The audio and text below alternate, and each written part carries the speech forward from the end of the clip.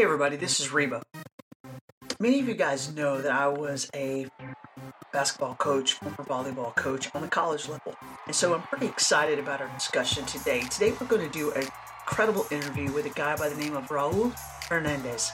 Now Raul lives in St. Pete, Florida, and he has been an athletic director and a coach for 25 plus years. And today we're really going to kind of dive into the world of your kids and sports, whether that be little kids playing, ball in a league or a local YMCA group, or whether it be a high school student who's really wanting to go far and looking to play club sports or club ball, looking to maybe play travel ball. And Raul gives us a really great perspective on what that looks like to help kids find balance and worth in their lives. You do not want to miss this podcast today if you have a kid and if you are involved in sports in any way. So, without further ado, we're going to jump right into the podcast.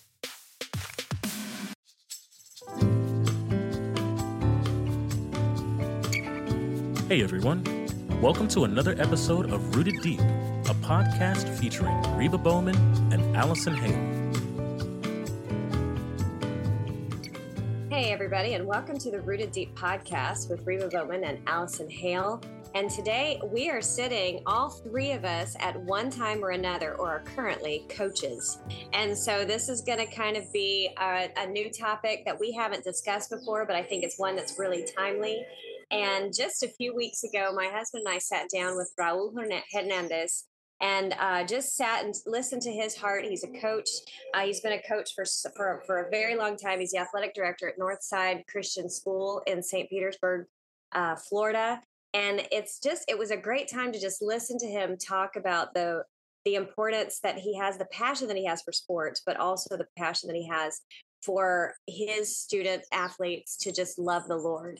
And so we wanted to bring that conversation to you guys and kind of amplify it a little bit, because we're all of the parents out there, their kids are just from the time they're 2 up until the time that they're 18 or 19, they are just in a sport, if not 3 or 4 sports.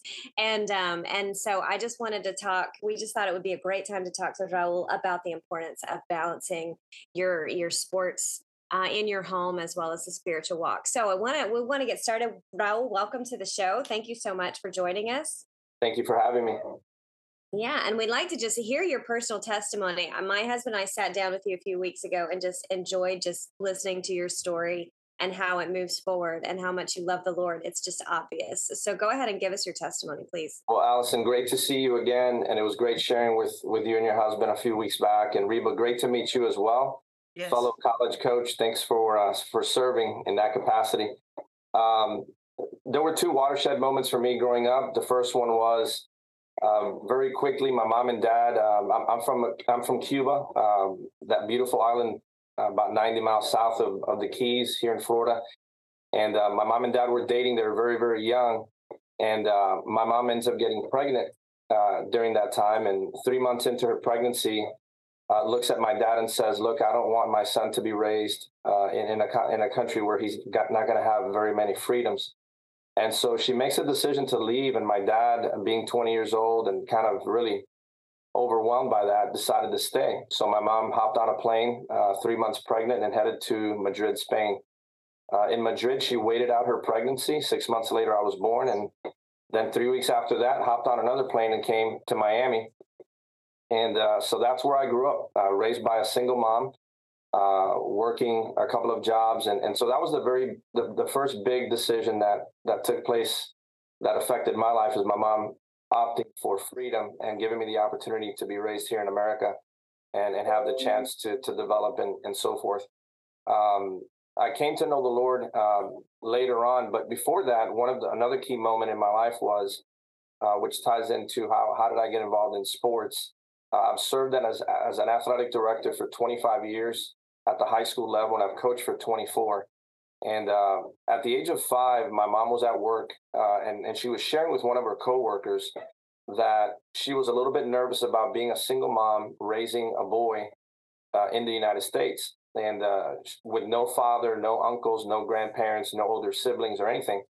And the coworker looked back at her that day and said, look, let me give you a bit of advice. I said, she said, if you're going to raise your son here by yourself, if you don't stick him in a sport, soon the streets of Miami are going to eat him up. And my mom took that to heart. And that same afternoon, she picked me up from the YMCA and signed me up at a local baseball academy, which in Miami in those days, and even today, there's an academy almost at every ball field that you can find. It's just a hub for the sport. And so she signed me up at a baseball academy there. And the rest is history. I was fortunate enough to play through my youth, through middle school and high school, and had the opportunity to play college baseball after that. So that's where I really was able to meet a lot of friends, started to get influenced by coaches. And so that was a big moment, big key decision that my mom made in my life to set me on this course with sports. Growing up, we weren't churched. Most Cubans would tell you that they're Catholic by birth, but really we don't go to church typically. Most of us don't. And so I really grew up believing that there was a God, but not really understanding what salvation was or how to even have a relationship with him. At the age of 19, you'll like this. I was invited, of all places, to an Amway conference in Atlanta, Georgia, if you can believe that. And so I was a sophomore in college, and a buddy of mine invited me to this conference. And of course, I wanted, 19 years old, I wanted to be a millionaire by the age of 25, right? Like most kids. And so I went to this conference, which was a Friday, Saturday, and Sunday. It was a leadership weekend. And we were staying in a Marriott down in downtown Atlanta. And so Friday and Saturday, we sat through the business conference, and it was great. It was very encouraging, inspiring. A lot of information was given out. But then Sunday morning, I'm in my hotel room, and I get a knock on the door. And it's the guy who had invited me, a friend of mine named Felix. And he was dressed in a three-piece suit. So I opened the door, and I said, what are you doing? And he says, well, I'm going down to the function. And I said, the function? He said, yeah, the weekend. I told him I thought the weekend was over. I thought this was over last night. And I believe the Holy Spirit used him to use these words. He said, technically it was over last night, but the weekend would not be complete without this morning. So I got dressed, headed down to the conference room that we've been sitting in all weekend. And there was the same 3,000 people that were there, same people that I had met throughout the weekend. They were sitting there. The difference this time is there was a gentleman by the name of Ken Smith, who was a Southern Baptist pastor, who happened to be the chaplain for the Florida State Seminoles at the time for Bobby Bowden. And this gentleman began to preach the gospel. And I had never heard of the gospel, never heard the gospel in my life, never heard of the plan of salvation. And 20 minutes into his talk, keep in mind, I was unchurched, so I didn't understand what was next. I didn't understand that there would be some type of an altar call or an invite.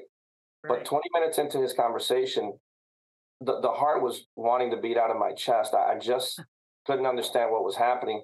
And I kept looking around the room at the 3,000 people who'd been there with me all weekend and wondering, is this something I'm going through, or are they feeling the same thing? But because I didn't know what was next, I mean, Allison, I couldn't sit there anymore, honestly. That's the best way I could describe it. So I just got up and walked towards the front of the stage, right? And so, of course, it's an awkward moment, right? You have a pastor who's speaking, 3,000 people sitting in a room, and here's this 19-year-old kid walking up to the stage unannounced. And so this usher comes over and says, is everything okay? And I said, yes, sir. And of course, I didn't have any of the church lingo, like I need to be saved or I need to be born, and none of that stuff. So I just said, look, I just need God, is what I told him. And he hugged me, and I started to cry. And Ken Smith kind of noticed, you're speaking on the stage, and he's noticing this young man walk up, and one of his ushers is hugging him. So he stops his message and looks over and says, is everything okay? And the usher looked at him and said, sir, everything is perfect. This young man just wants to receive the Lord. And Pastor Ken, who today he's still a great friend of mine, he's a pastor up in Thomasville, Georgia right now. He just stopped and said, look, I don't have to say anything else. Does anyone else want to receive Jesus? And like 300 people came forward. Oh, wow. At that moment. So that's how I came to know Christ. Fortunately for me, at that meeting in Atlanta, there was a gentleman from Guatemala who was there at the meeting who had recognized me from the meetings in Miami. And he walked up to me and said, Raul, I just want to tell you, my name is Carlos. You don't know me, but I have seen you at the Amway meetings in Miami. And I just want to let you know the decision you made today is the most important decision you'll ever make. And he said, I want to be able to help you find a church and mentor you and stuff like that. So I was 19. He was like in his 40s. I thought that was weird in Miami. That is a weird move for an older man to come to a 20-year-old, 19-year-old. That was looked upon a little bit skeptical for a lot of reasons. But I said, sure. So this guy for the next 3 years, it became his mission to make sure he mentored me, discipled me. He brought me to church. He also led my mom to Christ shortly thereafter. So this gentleman made a significant impact on my life. So that's how I grew in the church, and I later became a youth pastor at that church, and the rest is history from there. Oh, that's incredible. I mean, what a testimony of just an opportunity, how God just kind of wove your life and used sports to do that. So you grow up in the sports environment as a young man, and you're playing sports. Now you're at this Amway meeting, you trust Christ. And so what gets you from, I want to be a millionaire, and I'm trying to figure out how to do that through Amway, to I'm an athletic director, because that's far from a millionaire. So no, absolutely. So the neat thing about the Amway business is I learned a lot of things that would help me later in ministry, like people skills, how to conduct meetings, how to build teams. So there was a lot of things that I really took away from the Amway business that would help me later on in life as an athletic director. Today, for example, I have 71 coaches on my staff. So I have to make sure that I'm mentoring these guys, not just in the sport, but in their marriage and their family life, helping them balance out their times at home as well, and not letting sport overrun or overtake their schedule. But where athletics connected is, of course, once I got plugged into the church, my passion for winning souls overtook my desire to be a millionaire. And so shortly thereafter, when I plugged into church, I became the youth minister at the church there, started working, building a youth group, and using, believe it or not, a lot of the same principles that I learned in the Amway business with building small teams and groups and things like that, which is really what the network marketing world is all about. It's about building teams. And so I translated those. Fast forward a couple of years, I graduated from college and did not really have a set plan of what I wanted to do. And this is where another key moment for my life came in. My former athletic director at the high school I graduated from, he was also involved in the Amway business. And he was like a mentor, like a father figure to me, the father that I kind of didn't have growing up. And one day he kind of heard that I was just kind of I just really didn't have a plan. And so he took me out to lunch on a Friday. And he said, Raul, what's the plan? And I said, Coach, I really don't have one. I'm involved in church, but I don't have a plan for my career. And he says, okay. So he said, Monday morning, I want you at Miami Senior High at 7:00. That's the school that he worked at as an athletic director, and I graduated from. And he says, I want you there at 7. And I said, what am I doing? He goes, you're going to substitute teach. And I said, Coach, I've never been in a classroom. He goes, you will be on Monday. And then he said, what are you doing at 3:30 when you're done? He said, let me guess. You're doing nothing. And I said, you're right. I don't have a plan either. He goes, great. You're going to meet me on the baseball field because you're going to now start coaching the JV baseball team. And I said, Coach, I've never coached. He goes, you will on Monday. So Monday I show up, and he's got a paper for me ready. I'm substituting the science class. And then at 3:30, I started coaching the baseball team. And so what happened and how I became an athletic director is I started subbing every single day. So I would show up. I was what they called a pull sub, which means you show up no matter what, and then they just find a class for you. And I started subbing every day. But here's where I think God really started to use Coach Nunez in my life is every time I had a period off, a free period or something, I would walk down to his office and I would just sit there. And I would watch him work. I would watch him handle coaches. I would watch him deal with vendors. I would watch him create a schedule or schedule the transportation services for the teams or deal with a kid who was about to be ineligible because of a grade point average situation. So I just watched him work. And honestly, I fell in love with what he did. But I think more importantly, I fell in love with who he was and how he handles his life. And he was a believer as well. And so then 2 years after substituting and coaching the JV team, I was offered an opportunity to be the assistant athletic director at a small school in Miami called Miami Christian. And I became an assistant there for 2 years, learned a lot. And then I had the opportunity to become an athletic director at another school that was a K-8. So it was an easy way for me to cut my teeth without the enormity of a big program. And so subsequently, God brought me to Northside Christian School that I've been at for 16 years. So that's how the AD role started with me. It started with the influence of one man who was really a mentor and a father figure to me.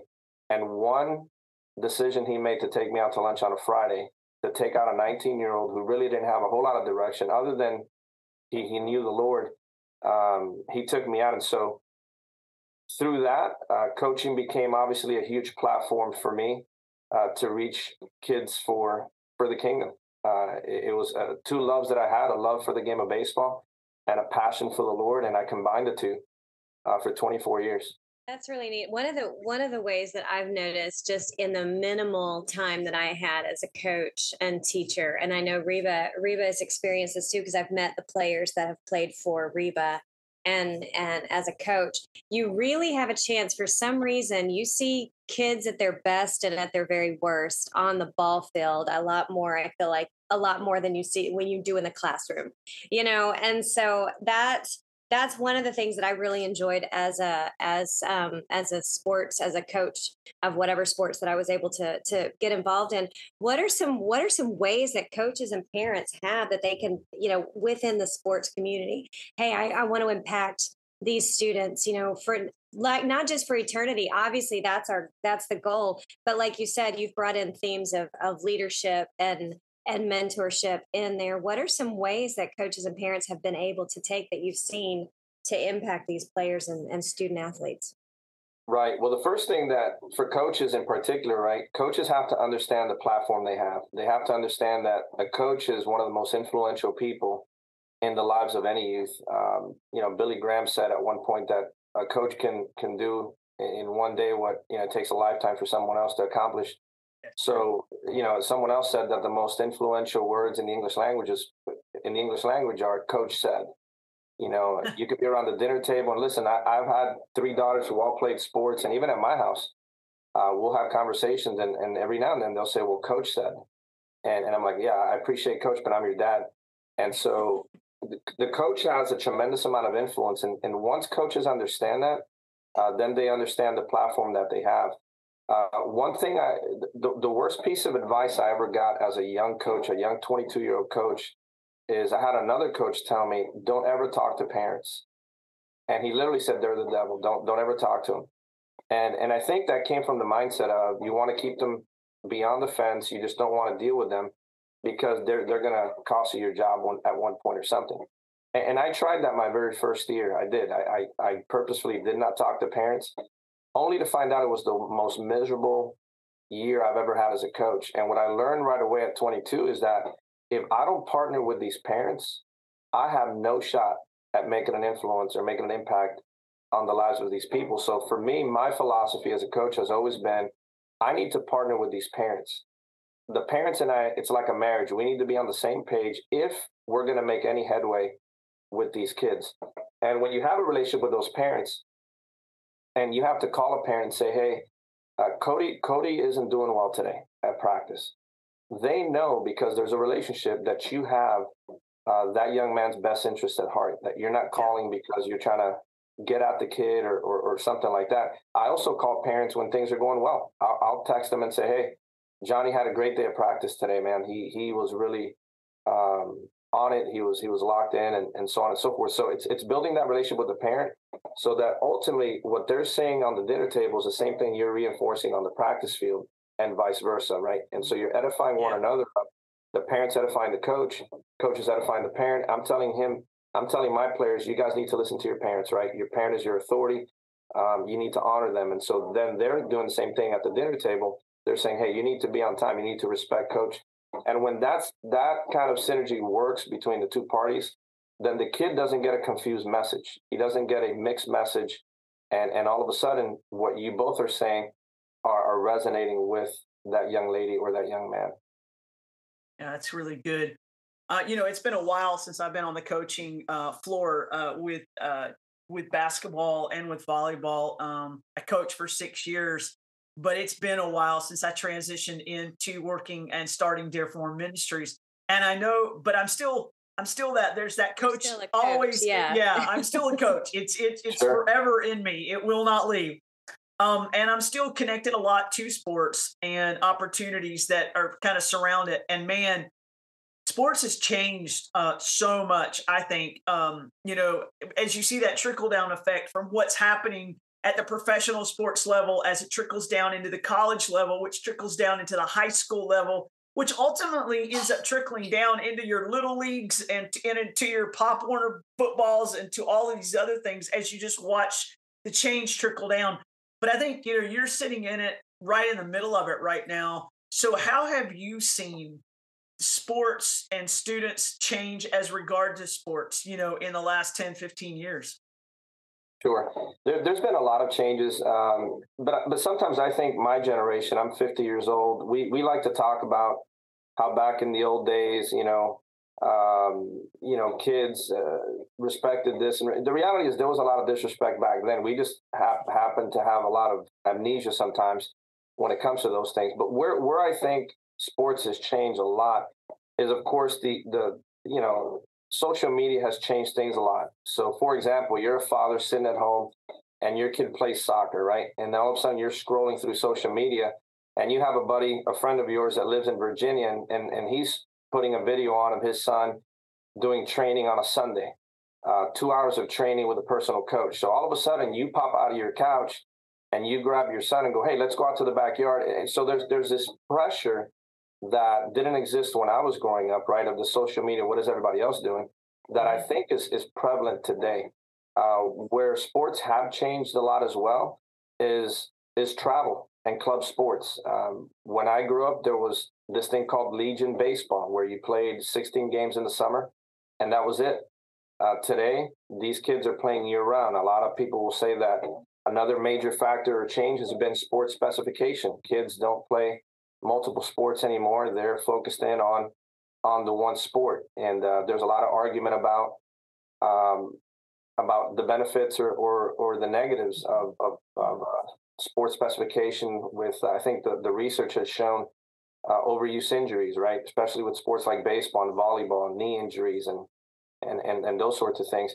So there's a lot of that. But the other side of that coin is, you're being told, hey, let your kid play multiple sports, and so your kid is a baseball player, and then he's going to take a season off to go play football, for instance, but all of his friends are still playing baseball.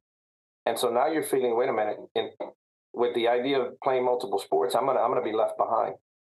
Because I think you would agree, Reba, that if you don't play a sport on a regular basis, you're just not going to keep up, right?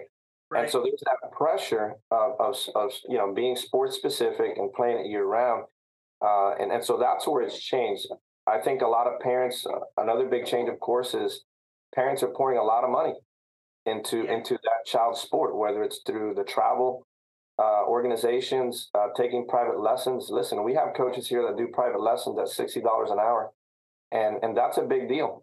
So when parents are forking over that kind of money between equipment, gear, travel, hotel expenses, flights, travel, personalized coaching, they're expecting an outcome. They're expecting a result at the end of it. And that result for many of those parents is a college scholarship of some sort, right? And so that is a lot. That's a lot of the changes that have been going on, and that's created. It's a lot of what Allison and I talked about. Is it's created a situation where these kids, tying it back into faith, they've abandoned church because they're now pretty much sold out into this travel club world, which goes year round, every weekend. Yeah, exactly. Because you're exactly right. I mean, when I was playing and coming up, and about the you didn't hear there was no. I mean, they existed, but it was the rare thing. Everybody played multiple sports. There wasn't a whole lot going on as far as private lessons. You might go to a clinic, and go and be a participant in a college clinic somewhere during the summer and try to hone your skills up a little bit. or try to get seen by that particular school because you wanted to get on their radar early Exactly. on. But it wasn't a thing where you've got the regular season ended at school and you went straight into travel ball, or you went, Right. or you're playing on an AAU league, group, and then it's constant. And Yeah. then the pressure then is so elevated, for that it becomes everybody expects to be in the percentage of kids that are going to get that scholarship. And I think Correct. it's such a battle for the kids, even in their area of worthiness and in their area of who am I? Am I just what I can produce on this field? Right. There's so many things that tie into their own self. I'm going to use that word self-esteem. It's not one of my Yeah. favorite words, but it pours so much into who they see and how they see themselves, Of and course. at a formative time in their life, right? Yeah. So 7% of high school kids are able to play college at the next level at any level, whether it's a Division III program, NAIA, JUCO, Division 1 or 2. Yep. 7%. And so we at Northside, we average about 10 to 11 kids that sign every year, out of a class of about 65. That beats the odds, but we do work hard to get to make the phone calls and do whatever we need to do to try to get them a place. But 7%, and so if you think about that, those aren't great odds. I think, to your point, one of the things that we focus a lot of time is making sure that these kids, as they're growing up, their identity is not wrapped up in the sport. We remind them constantly that the sport will end sooner than later. And for most, it'll end at high school, and some even before that. And so we try to make sure that their identity is centered on Christ and not on a sport. The sport is going to fail them. Their body's going to fail them. And if their identity is wrapped up into that, then they're going to find themselves lost when that sport is taken away from them. Yeah, yeah, it's so true. You shared a couple of stories with Gary and me just a few weeks ago of just either whether it was athlete burnout with these kids or just your personal family um, struggle with trying to keep up with all of these, these travel ball and everything. And I'm wondering if you wouldn't just mind sharing a little bit, because your heart came out so much in those conversations about, your daughter being able to play travel ball, or even just experiencing some of the students that you've seen experience burnout. And I really appreciated the way you shared, because I was kind of concerned. I'm not a parent, but I've got, I know just kids, and my friends have their kids all over the place, and that I've seen them, a friend of mine traveled, I think, from Florida to Arizona for one weekend for her 15-year-old kid to play ball. And I'm like, that seems extreme. I mean, driving, we used to like the bus rides for like an hour when I was in junior high, but it's crazy now. But I was wondering if you would share just a little bit of a personal note on how you've seen it, just impact your family or your school. Sure. So as you can imagine, Allison, when I shared that with you guys, you can imagine the position I sit in, right? I'm a pastor of a Spanish church here, but yet my lifelong career has been as an athletic director. So my whole world revolves around sports. So I understand the significance of sports. I understand how important travel and club is to the development of an athlete. But having all the understanding of all of that world, I'm first and foremost a child of God, and I'm first and foremost a husband and a father to 4 kids. And so how do I reconcile that, right? How do I balance out getting my kids to play a sport, which was so important to me? I saw the value. Remember, at the age of 5, my mom stuck me in an academy. Yes. And in essence, that sport became my father, my uncle, my grandfather, and all of that. And by the way, my mom didn't make many of those games because she was out working 2 jobs trying to keep the roof over their head. So that baseball world, that sports world, really kept me from, and again, I remind you, this is the 80s in Miami, where Scarface and Miami Vice and all these things were going on. Sports is the thing that kept me occupied in staying off of, gangs or drugs or alcohol or any of that sort of thing. And so the value that I place on sports is high, because sports played a significant role in my life.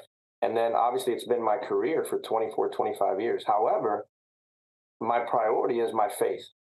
and my relationship with the Lord. And so as a father who values sports, who the sport was significant to him, how do I now reconcile? How do I balance being a father, knowing that you want your kids to play sports, but at the same time, understanding the significance of church life, of community within the church, and how do I raise my kids in that environment? Well, there's a problem. And the problem is that most club and travel organizations, unfortunately, play on weekends. And so Father's Day, Mother's Day, Easter, it doesn't really matter whether it's club volleyball, whether it's baseball, whether it's lacrosse, it doesn't really matter. These organizations really don't really care much about church, community, or life, or faith, or anything like that. For the most part, they just want to play. They just want to compete, and a weekend is a great time to do it. And most of these organizations, if you look at their schedules, they practice or play rather in tournaments twice a month at the very minimum, and sometimes even 3 times a month. And so how do I as a father navigate right through raising children that you want them to be athletes, you want them to experience sports, but at the same time, you don't want to completely disconnect them from church life and church community.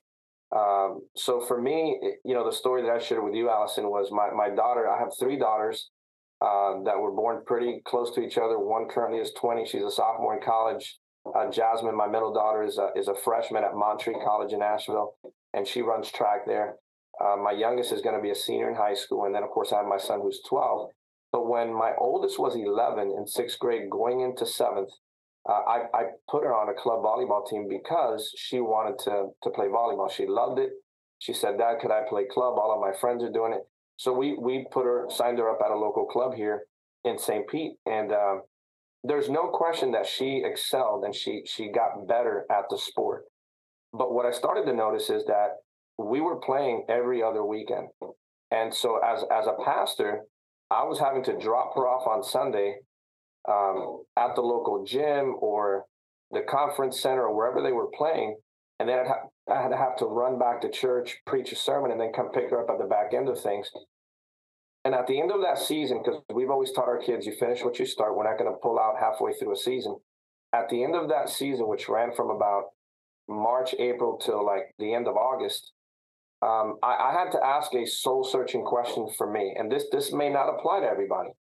This only applies to people who perhaps faith is a significant issue in their life. And for me, I want my direction to drive my decisions.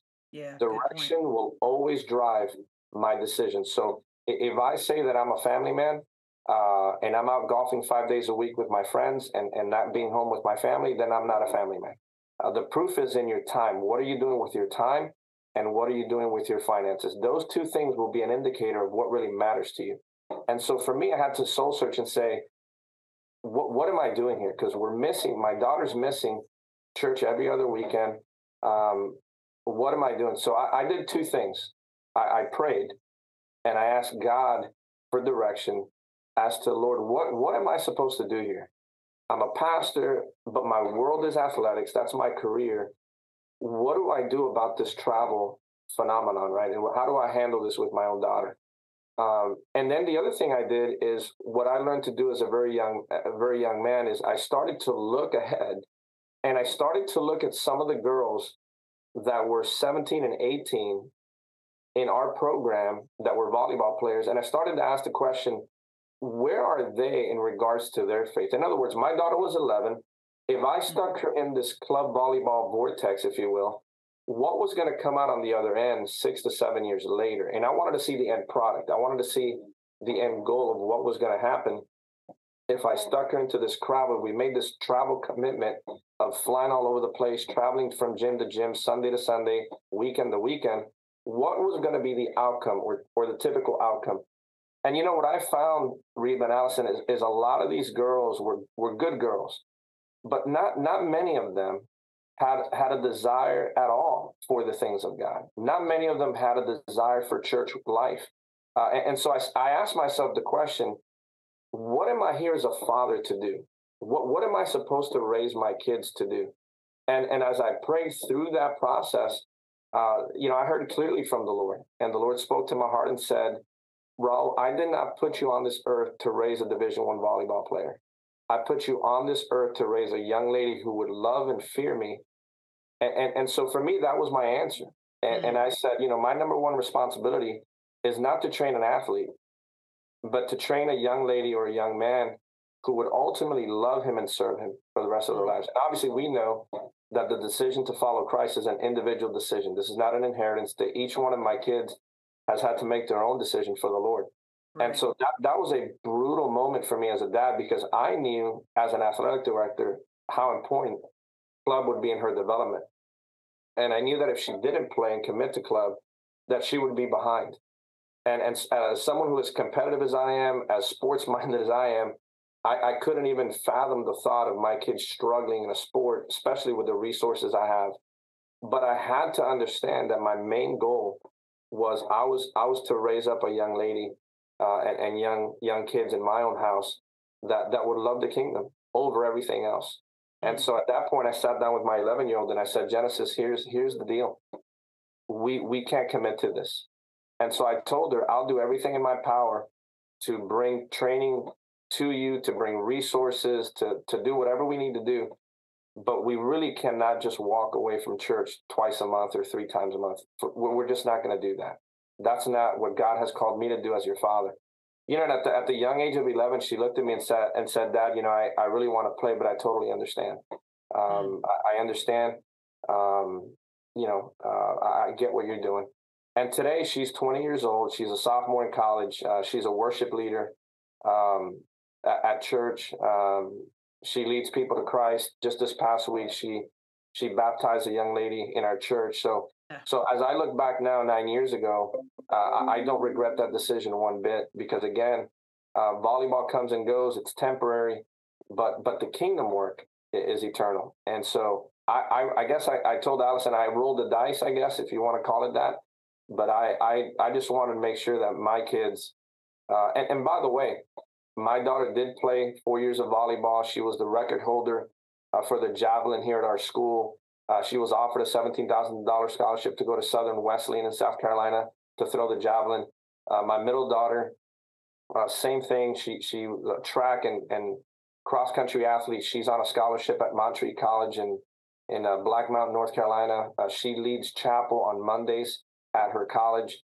My youngest one, who's now a senior, she is the student body chaplain for her class. She also runs track and plays volleyball. So here's the deal. Did they become Division I superstar athletes? Nope. Like a good friend of mine told me one time, he said, Raul, we're called to raise Division I Christians, not Division I athletes. And I don't think, sometimes, listen, if you do all those things and God gives you a Division I athlete, praise God. But what I don't want to miss is I don't want to miss the other way, where I've developed and trained this phenomenal athlete, and they have no substance of godliness or fear for the Lord or anything like that. So I kind of swung the other way. And listen, I respect parents who have their kids involved in the club, and every family has to make the choice that's right for their family. For us, faith was just too important. Church life was way too important, and ministry was way too important for me to roll the dice and not have my girls around that. Oh, that's good. Hey, if you loved what you heard today from Raul, then you want to stay tuned to next week's podcast, where we're going to do part 2 of this interview with him, and we're really going to dive in to more really great questions. What if your kid's not the best athlete on the team? What if he doesn't always get to start? What if she doesn't make that team? And some other really key questions that help you guide your kids and connect with them through sports. So thanks for joining us today on the podcast. Tune in next time for the rest of this interview with Raul Hernandez. Thank you for listening to Rooted Deep. To learn more about Dare for More Ministries, go to dareformore.org and look up Mercy Workshop at mercyjewelry.org.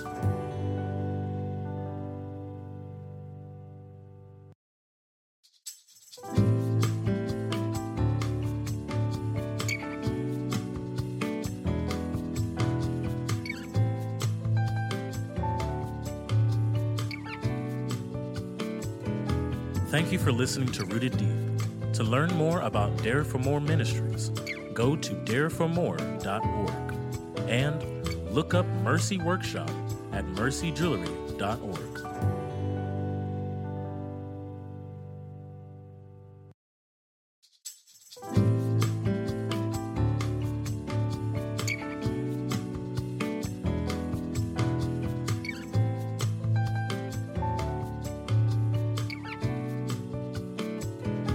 Thank you for listening to Rooted Deep. To learn more about Dare for More Ministries,